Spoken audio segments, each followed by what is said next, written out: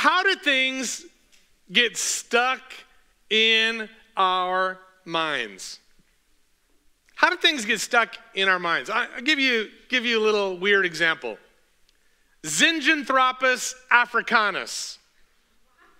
Zinjanthropus africanus. I was in 9th grade several decades ago, and we were in this science class or something, and there was this little article we read and came across this information about, in the 70s, somebody dug up these bones, and it was evidently something really important to those people, and they called it Zinjanthropus africanus. Well, how do I remember that decades later? As a weird 9th grader, I'm like, that's kind of cool. I want to be able to drop that into conversation. So here's what I'm going to do. I'm going to, when I'm walking from this class to my next class, I'm going to repeat that name 100 times. And so that's what I did. I just kind of had my fingers out and I count 10 times, 20 times. Zinjanthropus africanus, Zinjanthropus africanus. And you know what? Here I am, decades later, remembering absolutely useless trivia. But how do things get stuck in our minds? Often it's by repetition. Often it's by repetition. Listen, what we repeat matters. What we repeat matters. Listen, not only do the things we repeat get stuck in our mind, but they will also shape our lives. Many of us have these repetitive narratives that go through our brains that are maybe less than positive, less than hopeful. Some people carry around this repetitive idea that they're never going to make it. I can't do it. I'm useless.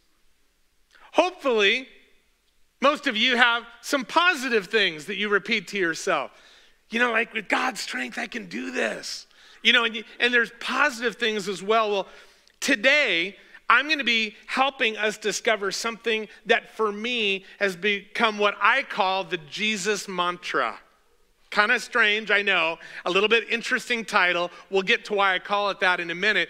But listen, here's what I want you to think about. What we repeat matters. It gets stuck in our minds and it'll shape our lives. Now, we've been in the book of John as we're reading together through our 260 reading plan. We're right in the middle of the book of John. John is kind of interesting in many different ways, but one of the ways that's interesting is that almost half of the book of John is about the last week of Jesus' life, including his death and his resurrection. Almost half of the book, 9 out of 21 chapters, are just in these last days, including his death and his resurrection. And it's in John chapter 12 that we start this amazing narrative of what's going on during this final week. And it's in John 12 that Jesus enters Jerusalem to enter the Passover. And I want us to look at just 2 verses from there. Here comes Jesus into Jerusalem, and it says this in verses 12 and 13. The next day, the great crowd that had come for the festival heard that Jesus was on his way to Jerusalem. So they took palm branches and went out to meet him, shouting, "Hosanna! Blessed is he who comes in the name of the Lord. Blessed is the King of Israel." As Jesus makes his entry into Jerusalem on what we call Palm Sunday, he's greeted by this crowd. There was people from all over the land who had heard Jesus teach, who had seen miracles that he'd done, or they'd heard their friends talking about, oh my gosh, this is amazing. Maybe this could be the Messiah. This could be our Savior. And so they run ahead and they grab palm branches, which were these symbols of victory. And they line the roads and they shout these 3 things. Hosanna! Blessed is he who comes in the name of the Lord. Blessed is the King of Israel. These are three declarations that I believe are defining truths about Jesus. He is the one who comes near. He is the one who will answer our cry, Hosanna, which means save us now. Save us now. And he is the one who is the King. It was 4 years ago when I first recognized a very similar pattern of thoughts and ideas. It was during a message on prayer that I brought all the way back in pre-pandemic years of 2019. And I shared this idea, this concept, and go ahead and put it up on the screen. This is what I taught. Every time we pray, we are declaring that Jesus is here, that he is good, and that he is Lord. Every time we pray, no matter what prayer it is, whether we're blessing food over a meal, whether we are praying for our kids before they go off to school, whether we're praying for someone who is like struggling with cancer, whatever it is, those three things are wrapped up in every prayer. His presence, his goodness, and his authority as king. Like all of that is wrapped up in every prayer we pray. That was the first time that I'd seen this pattern. And listen, I teach a lot of things. Would it be surprising to you to know that I don't remember everything that I say? Sometimes it's on Tuesday and I'm racking my brain what did I preach on Sunday? There's times I'll be going back through notes, from a month or two ago or whatever, and I don't remember saying that, but dang, that was good. And this is true for all of us. Some things just stick differently, right? Some things just stick differently in our minds, in our thinking. And there are times, however, when it almost seems like God has brought out this Holy Spirit highlighter over an idea, over a thought, over a particular scripture. And it's kind of like God saying, remember this. This is going to make a difference in your life. This is going to make a difference in your faith journey. And for me, those three ideas about Jesus have been that for me. It's become something that has been more and more embedded into my thinking and into my practice. Well, what do you mean? Listen, every Wednesday night, we join together right here in this sanctuary at 6 o'clock for prayer. And it varies between 15 of us and 30 of us. And I encourage everyone to come and participate when you are able. It's a strong time of just crying out to the Lord for him to do his work in our lives, in our families, in our church, and in our city, in our community. They're beautiful times. But you know how I almost every week will begin my time of prayer? Because it's not led from the front, everybody repeat this prayer. No, it's we just take this whole room and create this altar space for people to come in and to talk to Jesus. And so as I begin to pray, usually I'm walking. I like to walk and pray. And almost every single week I start with this. Jesus, you are here. I am reminding myself, God, of your presence. And then I'll just think about the reality that God is here. You know what? I pray different when I'm remembering that, oh, God's here. He's not distant. He's not far away. He's right here.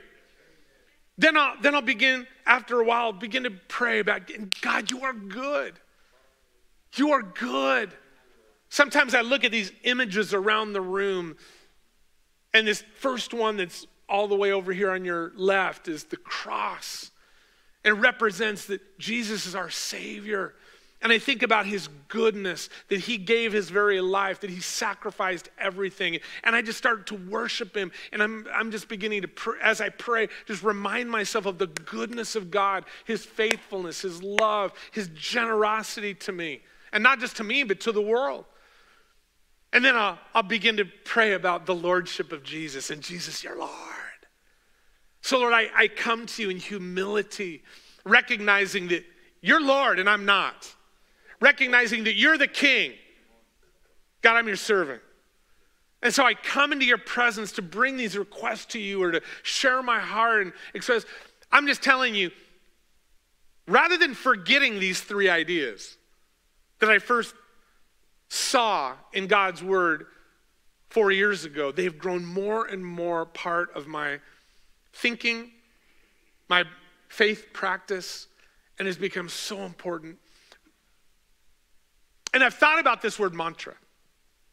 And I know, some of you recognize that like that word mantra can be related to like Eastern religions, and it's kind of weird. And listen, can you just give me a little bit of slack and recognize that is not how I'm using the word? Not even a little bit. But there's a definition of the word mantra the way I use it. And we're going to put it up here, up on the screen. This is, according to the American Heritage Dictionary, that a mantra is a commonly repeated word or phrase, especially in advocacy or used for motivation. It's this common repetition that we're using like to motivate or to advocate. And you know what? When I repeat those ideas, Jesus, you're here. Jesus, you're good. Jesus, your Lord. I'm telling you, there's this understanding that I am advocating even for myself, that in no matter what situation, no matter what I'm facing, no matter what difficulties, no matter what questions that are out there, no matter what I'm going through, Jesus, you're here. I am not alone. Jesus, you are good. You are working for me, not against me. God, and I can relax because you're Lord. I'm not, but you're Lord. So in that sense, I have come to think of this little trilogy of ideas as a little Jesus mantra. Something that I often repeat as I'm even advocating for my own soul to be of faith, to trust in the Lord, and to recognize that he is here. Would you just repeat those three things with me? Because you know how things get stuck in your head? Repetition. Would you just say these three things with me? Jesus is here. Jesus is good. Jesus is Lord. Now, I see those same three things echoed in what those Israelites were proclaiming and shouting as Jesus walked into Jerusalem. So let's just take a deeper dive in, and then we're going to just go deeper in our understanding of each of those three things that I think will help to just make this more even alive in your spirits and in your faith journey. But here's verse 13 of John chapter 12. What did they shout? These three things. Hosanna, which means save us now. Then they said, blessed is he who comes in the name of the Lord. Blessed is the King of Israel. And I hear this echoing these three ideas that he's here, he's good, and he's Lord. So let's dive in a little deeper to each of these three different themes. Number one, Jesus is here. Jesus is here. Blessed is he who comes in the name of the Lord. Here was Jesus coming into Jerusalem, right? And as you know, maybe you're familiar with the story. Some of you is like riding on a donkey. Listen, Jesus is the God who shows up. He is the God who shows up. And guess what? He doesn't leave. It's his promise. It's his promise that he will never leave us. He will never forsake us. His presence, friends, is so important. As we go through all kinds of issues and things in our lives where we're maybe being confronted with doubts, being confronted with fear, wondering which direction to go, to know in our heart of hearts, in our deepest places of understanding, that no matter what I am facing, I'm not facing it alone, but Jesus is here. He's with me. Blessed is he who comes. Blessed is the God who shows up. Now listen, all through biblical history, we know that God shows up. I mean, we can go all the way back, start in Genesis. We can go all the way back and look at the scripture about that God literally walked with those first people in the garden. Beautiful. It's like it's almost challenging for us to imagine.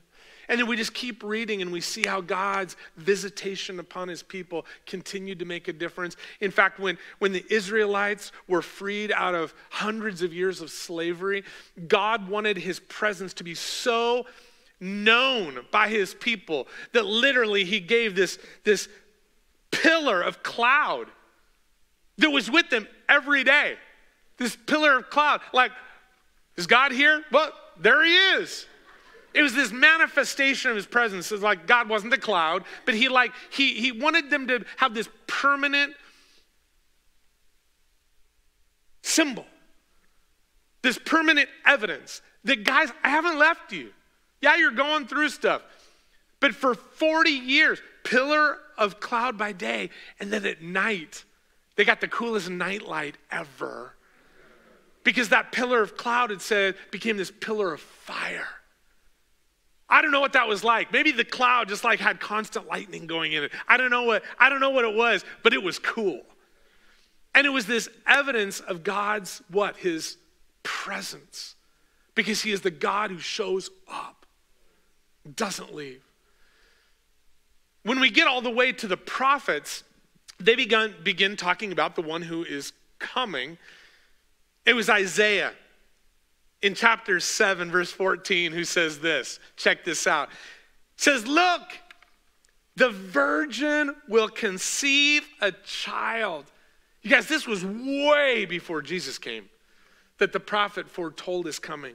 Look, the virgin will conceive a child. She will give birth to a son and will call him Emmanuel, which has the most beautiful meaning. God with us. Years go by, Jesus comes.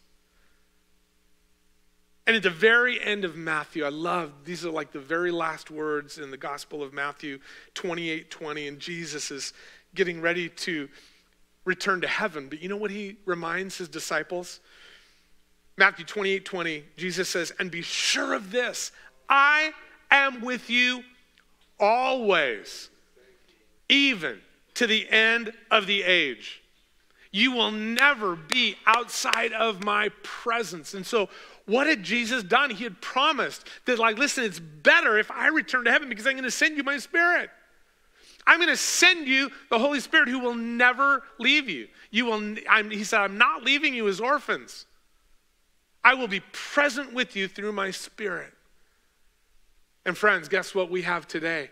We have the Holy Spirit of God living within us. In one place in the New Testament, it actually calls the Holy Spirit the Spirit of Jesus.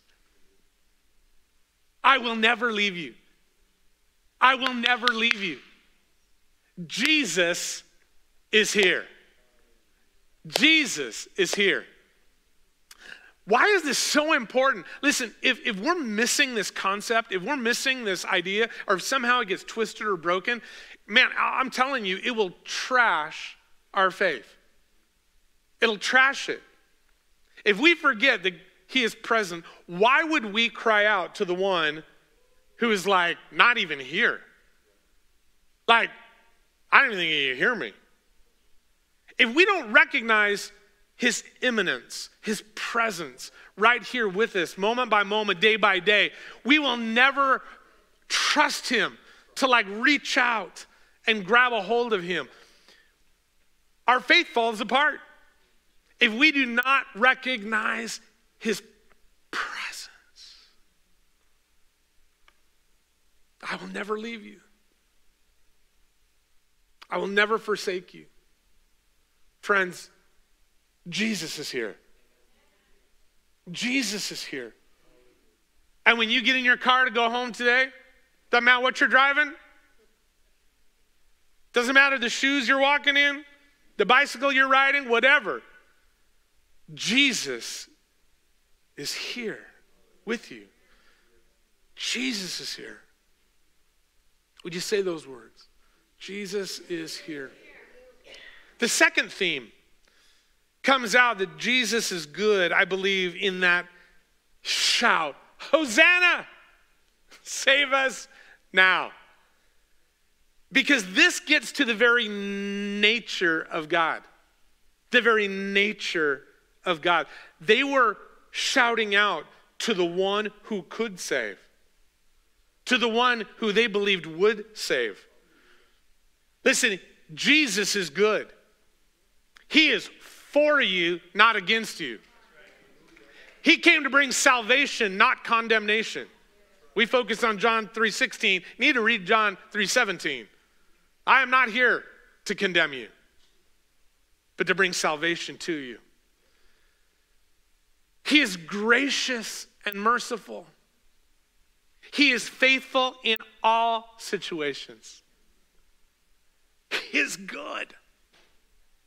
And not only can he save, but he wants to save.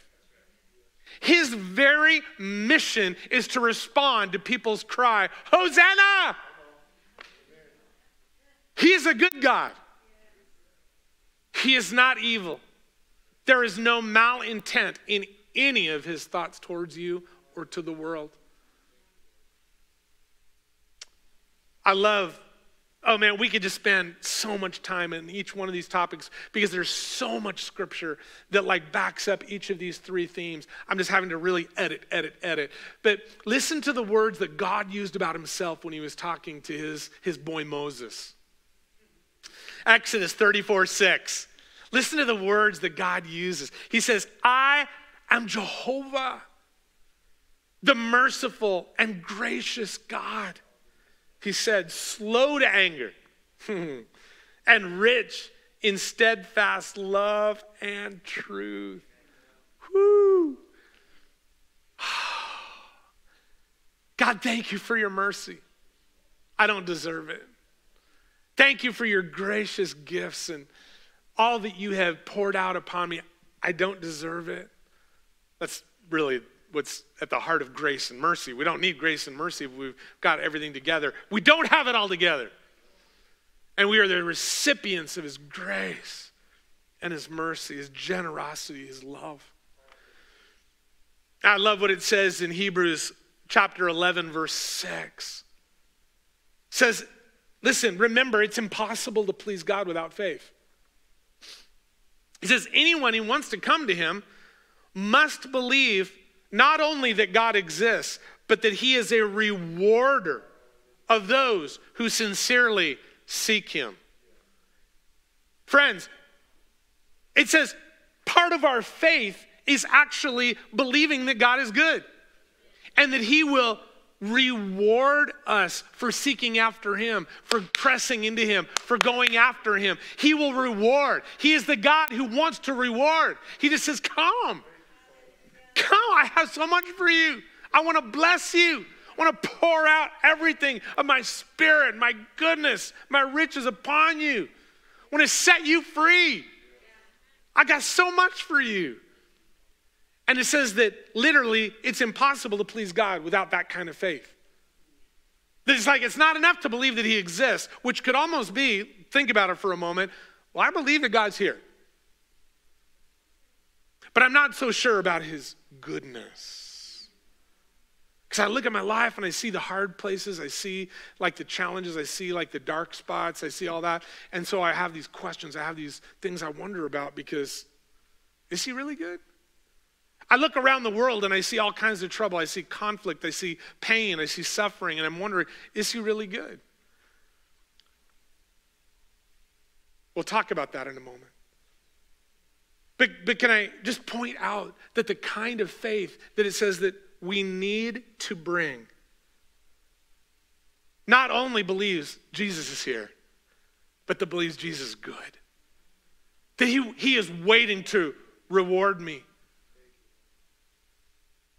And when I look at my life, man, there's so much reward that I did not deserve, but he has graciously and mercifully given. What happens when this concept is like missing or is broken in our understanding? Well, I want you to think for a moment about this moment that Jesus actually enters Jerusalem on that Palm Sunday, 5 days before he was to go to the cross. All these people had gathered, right? Waving palm branches, Hosanna. We know you can save. But you know what? Here was what was going on in their hearts and in their minds. They had a misunderstanding of the goodness of God. See, they were under oppression from the Romans. Now, it is hard for us to even conceive of the nation of Israel when Jesus came on the scene. Because we're used to being from countries that are relatively free, where we have the freedom of expression, where we have the freedom to, and we only pay taxes to one government. Well, guess what? That was not the reality for the Jews at this time. The reality is that they were under the rule of Rome. They had to pay tax, not only like to keep their own city and, culture going. They had to pay tax to Caesar. It was a long way off. And those Roman soldiers were brutal. And at any moment could demand, you just drop what you're doing. I need you right now to come and do what I want you to do. So in other words, it was almost like this, we were under slavery to the Romans. Because at any moment they could just say, you, now, over here, come do this. Like when they told the one guy to carry the cross of Jesus, if you remember that part of the story. There's we don't care what you're doing, just come over here, you're carrying it now. They were under this harsh oppression. Harsh oppression. And you know what they wanted? They wanted a political leader who was going to lead them out from under the rule of Rome. They were looking to Jesus, misunderstanding his purpose, misunderstanding his nature, misunderstanding his goodness. So they wanted a political leader.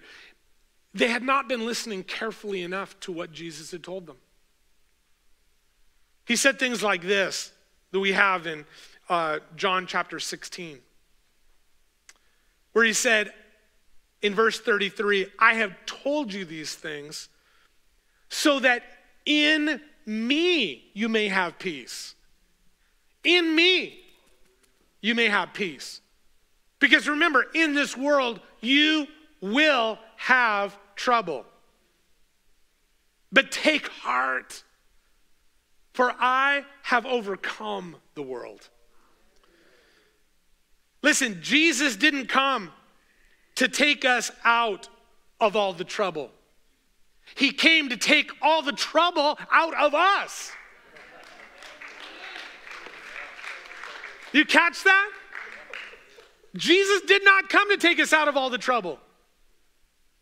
We still go through difficulties. We still go through pain, challenges, disease, blah, blah, blah, blah, blah. Once in a while, man, we get this miracle breakthrough and it's like, yes, thank you. That was like this grace gift. We didn't deserve it. But Jesus didn't come to take us out of all trouble. He came to take all the trouble out of us. He came to deal with our sin, our brokenness, all the internal mess. He came to bring healing, to bring freedom, to bring salvation. So that no matter what trouble we're going through in the world, our peace never has to be shaken.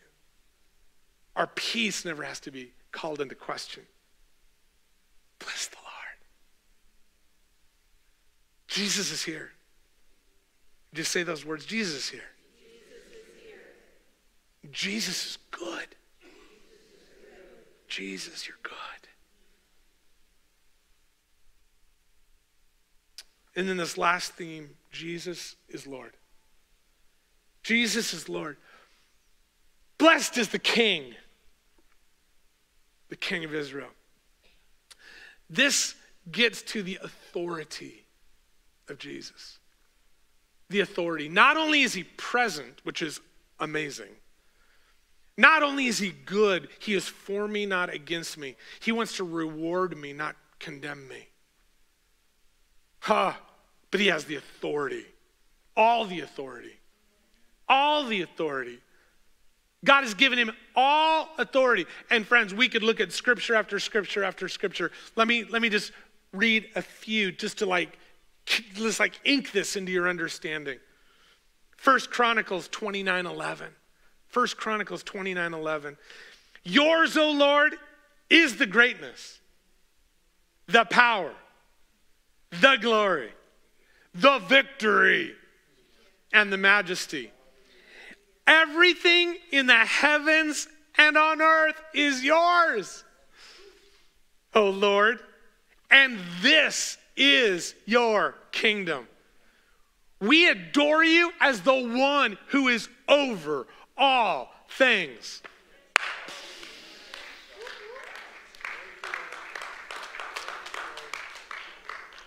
And then Jesus, again, right at the very end of the Gospel of Matthew, says these words about himself. Matthew 28:18, then Jesus came to them and said, all authority in heaven and on earth has been given to me. Listen, have no understanding.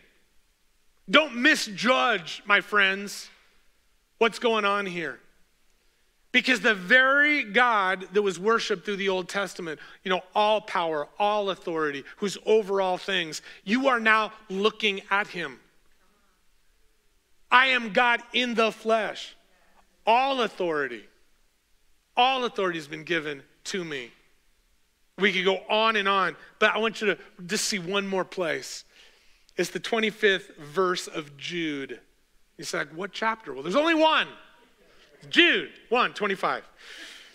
All glory to him who alone is God, our Savior through Jesus Christ our Lord. All glory, majesty, power, and authority are his before all time and in the present and beyond all time. Amen.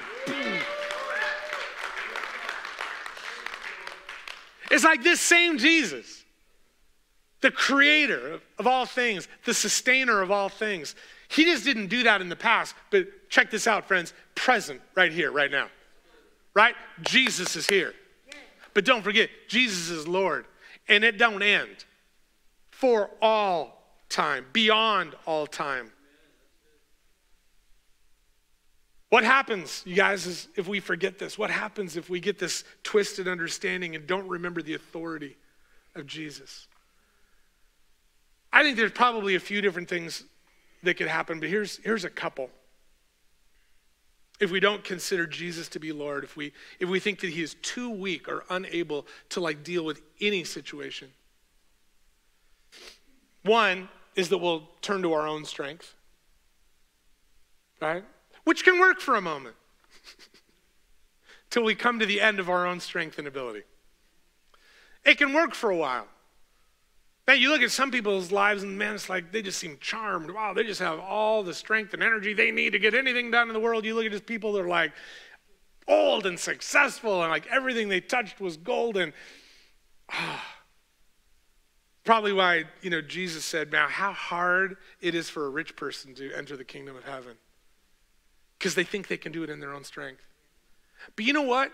Every person who has ever lived has come to the end of their days and has to recognize, even in their last breaths, oh crap.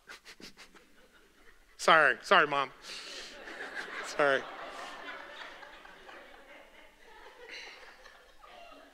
Oh crap.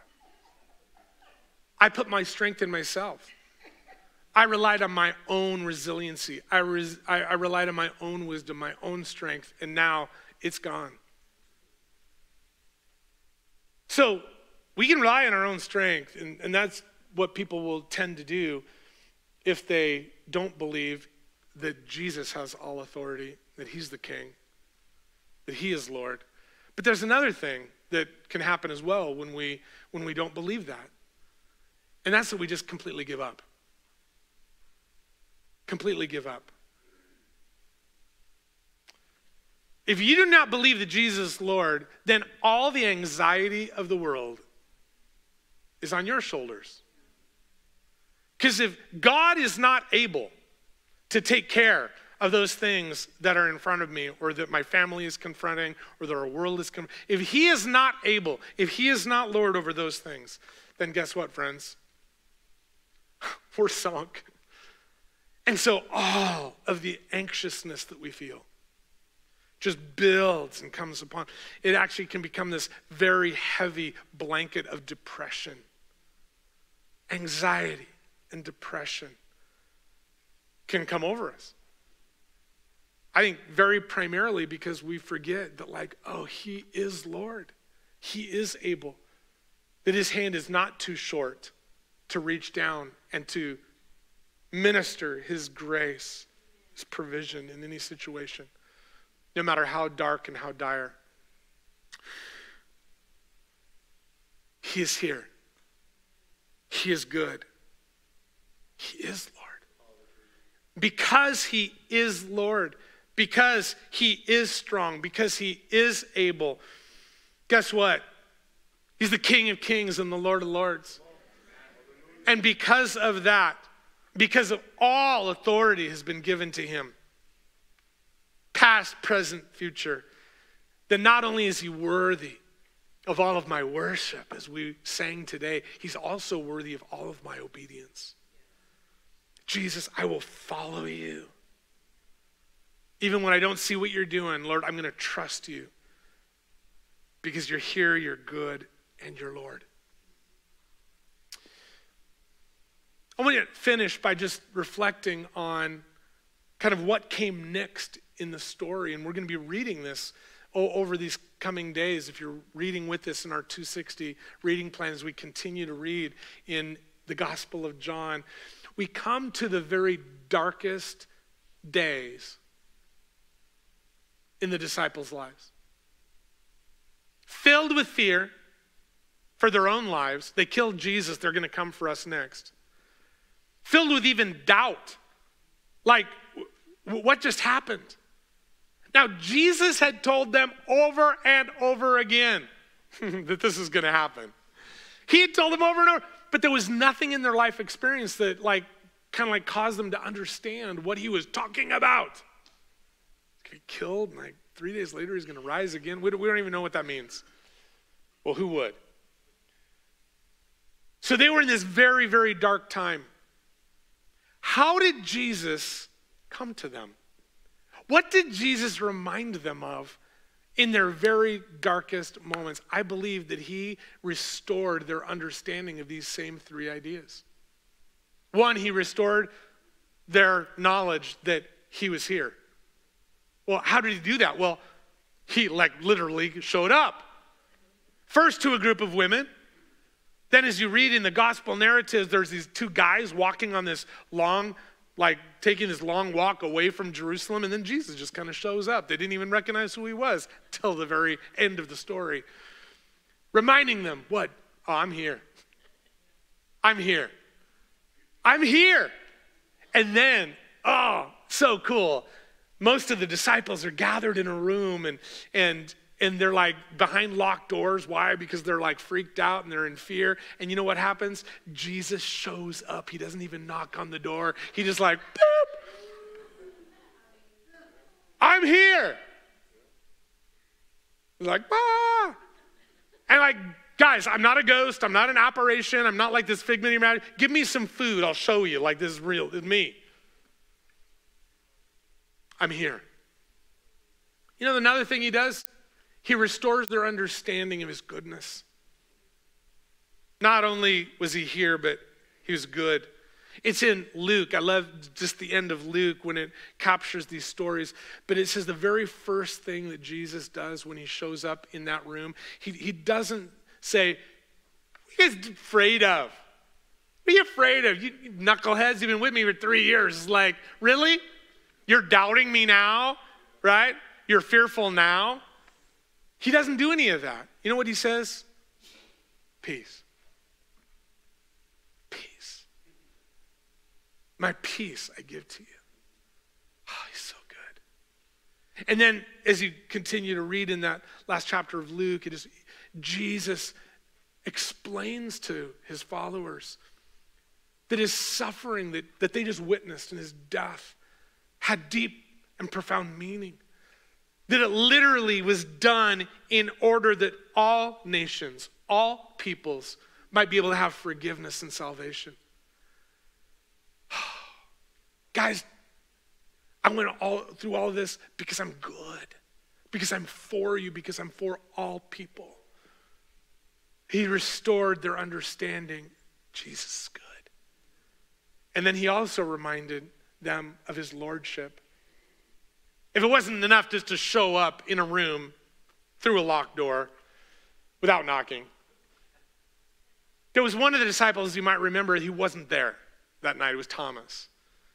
And in the subsequent conversations that Thomas has with his buddies who were like in the room at that time, he's going, I'm not going to believe. I don't believe that. I don't believe Jesus showed up to you. He says, unless I put my fingers, right, in the wounds, where those nails went in, where those spikes were driven in, I'm not going to believe. So you know what Jesus does? Seeks out his friend Thomas. The next time Jesus appears, Thomas is there. And you know what Jesus says to him?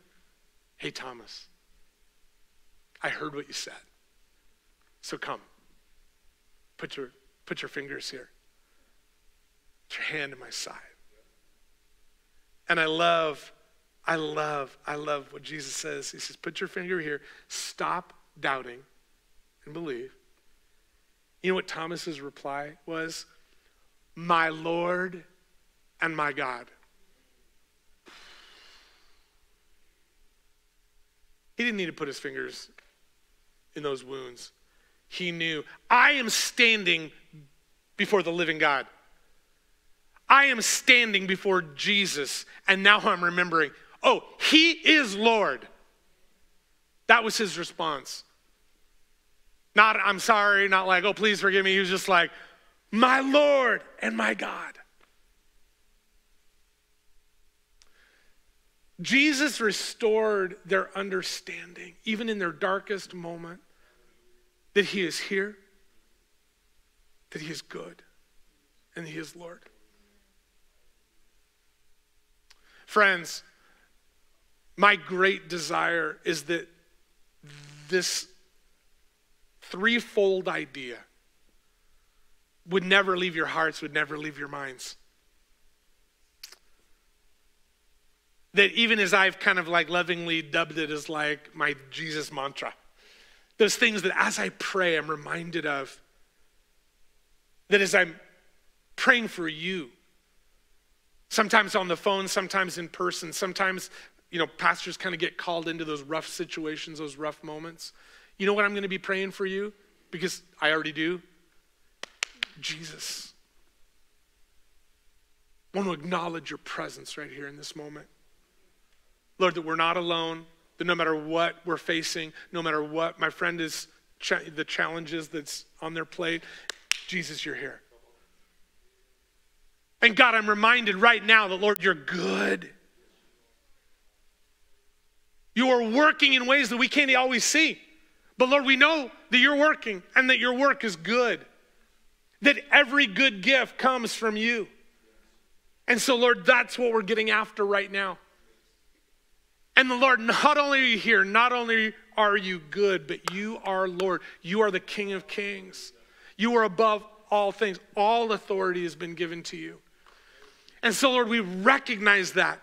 Father, we wouldn't be talking to someone who is like under you.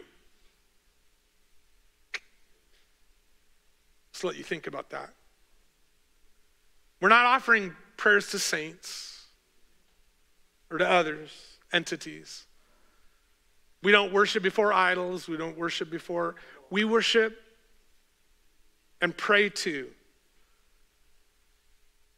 the King of Kings and the Lord of Lords. His name is Jesus.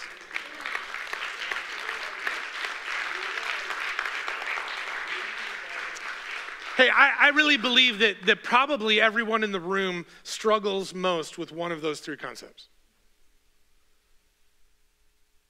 Probably, if we were to sit down and talk and have a conversation, if you were to kind of chart those out, you'd say, yeah, this is the one I get stuck on. Maybe Jesus wants to heal your perception this morning. He wants to heal your understanding. He wants to give you his thoughts. He wants to help you understand and have so permeated in your understanding these three truths.